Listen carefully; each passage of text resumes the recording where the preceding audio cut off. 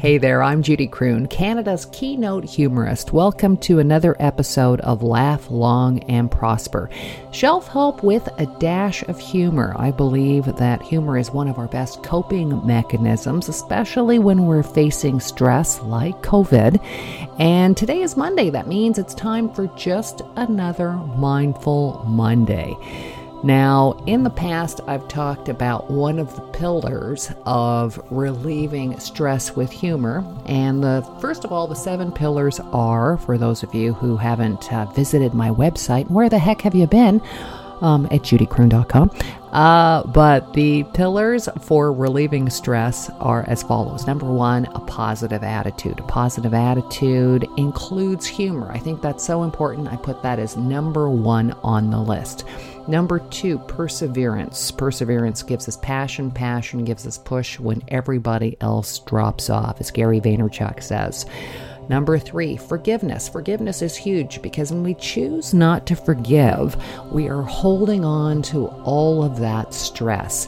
We are firing off our stress hormones, adrenaline and cortisol, thinking about having to deal with somebody, then firing them off as we're dealing with that person, and then afterwards, when we're thinking about what we should have said instead, still firing off our stress hormones. So that's why forgiveness is major. Along with forgiveness, I always say faith. Faith, believing in something bigger than ourselves. It doesn't have to be religious. It doesn't have to be spiritual. But companies that have a big mission statement, giving back. A very small example, just recently, when you open up the Google page, they have a beautiful picture of somewhere in the world. Well, it was the Rock Islands in Palau. And I love snorkeling. I thought, I wonder what the snorkeling is like in Palau. I went on YouTube and I noticed that the tourism industry in Palau, which by the way is part of Micronesia, just off of the Philippines, they have the Palau Pledge. And this is thinking of something bigger. It's not just tourism. It is the island of Palau. It's the people of Palau that say, listen, when you come to our island, we ask that you take the Palau Pledge, which means that you are environmentally friendly. You do not leave a footprint. You try to help us maintain our island for future generations. And then you sign the pledge and you go on and you snorkel or whatever you do.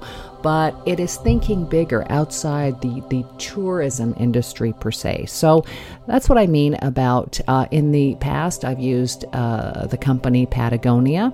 Not all of us wear mountain gear, jackets and pants and whatever.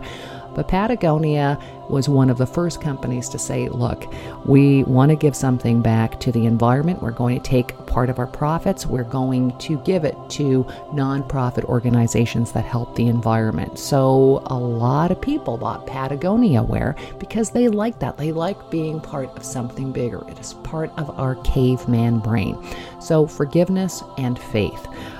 Number 5, teamwork, dealing with people who aren't as perfect as us. Number 6, healthy mental activity, followed by family and friends, and healthy physical activity. This particular podcast, though, I'd like to go back to faith, believing in something bigger than ourselves. I mentioned the island of Palau. I mentioned Patagonia.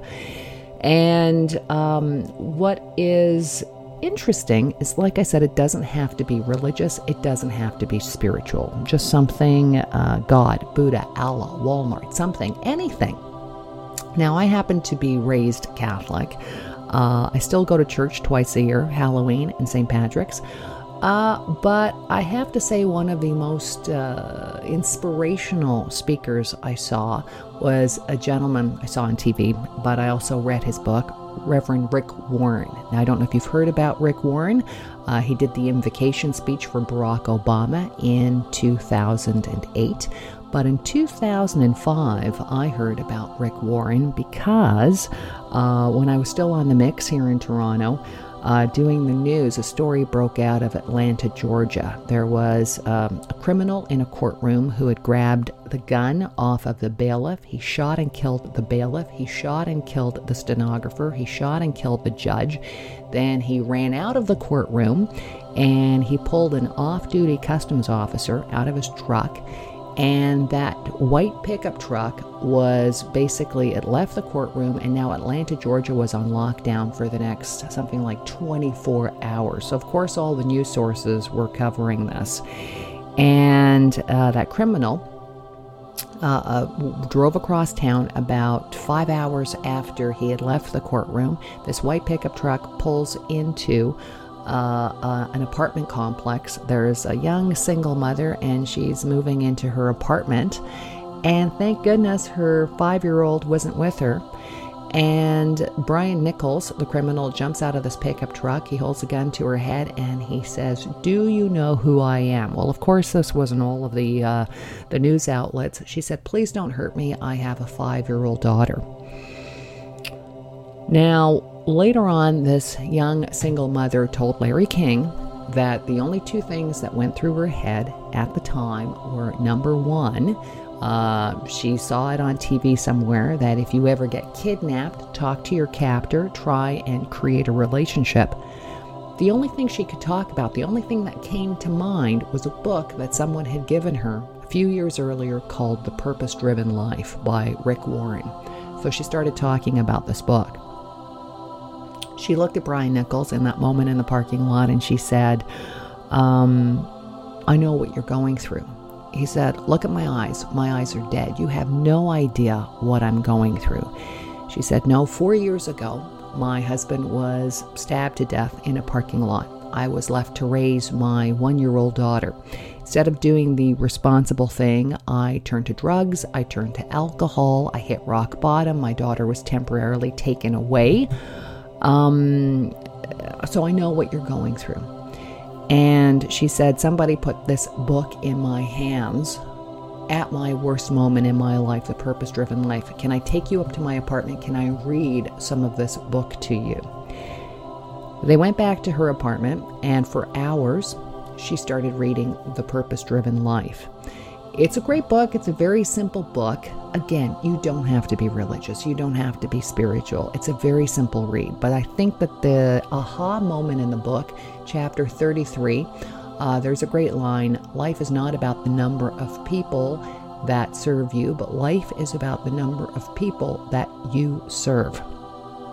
And this young mother said, "You know what? You would be more of a man to figure out what your purpose is in life than to go out in a hail of bullets." And Brian Nichols looked at her in that moment. He said, "I need you to do me a favor. I need to dump that pickup truck. I need you to follow me in your car. I'm going to ditch the pickup truck, and you're going to pick me up." Well, again, this young mother told Larry King afterwards that she had her cell phone on her. She could have called 911, but she knew that Brian Nichols still had the gun on him.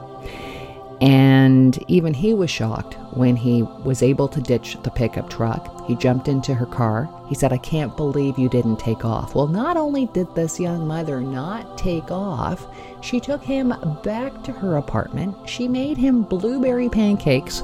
And it's only when Brian Nichols finished his last blueberry pancake, he put his knife and his fork down, and he said, "Okay, I'm ready. I'm ready to go." And I guess he was trying to get on with his purpose. I guess he was trying to get on with his mission, because then he said, "But can I help you with something before I go? Can I help you move some boxes? Can I help you hang some drapes? Can I help you move heavy furniture?" And at that point she said, no, thank you. And she backed out of the apartment. And then she called 911. And then the police arrived. And then Brian Nichols went away as quiet as a lamb. So I guess my question is to myself, my question is to all of us in our greatest moments, in our challenges, what is our purpose? You never know who you are affecting by living your life. right? So I know this is kind of heavyish for Laugh Long and Prosper, but the point is you never know where the influence might come from. And The Purpose-Driven Life by Rick Warren was definitely enlightening. I highly, highly recommend it. Again, those pillars are for relieving stress. Number 1, a positive attitude. A positive attitude includes humor. Number 2, perseverance. Perseverance gives us passion. Passion gives us push, as Gary Vaynerchuk says. Number 3, forgiveness and faith. Number 4, teamwork. Dealing with people who aren't as perfect as us. We'll cover that in another podcast. 5, healthy mental activity, followed by 6, family and friends. And finally, number 7, healthy physical activity. If you'd like to catch up on any of my other podcasts, check me out at Judy Croon on Spotify and or SoundCloud and or Amazon. And you can go to my website, judycroon.com, if you want to sign up for my newsletter.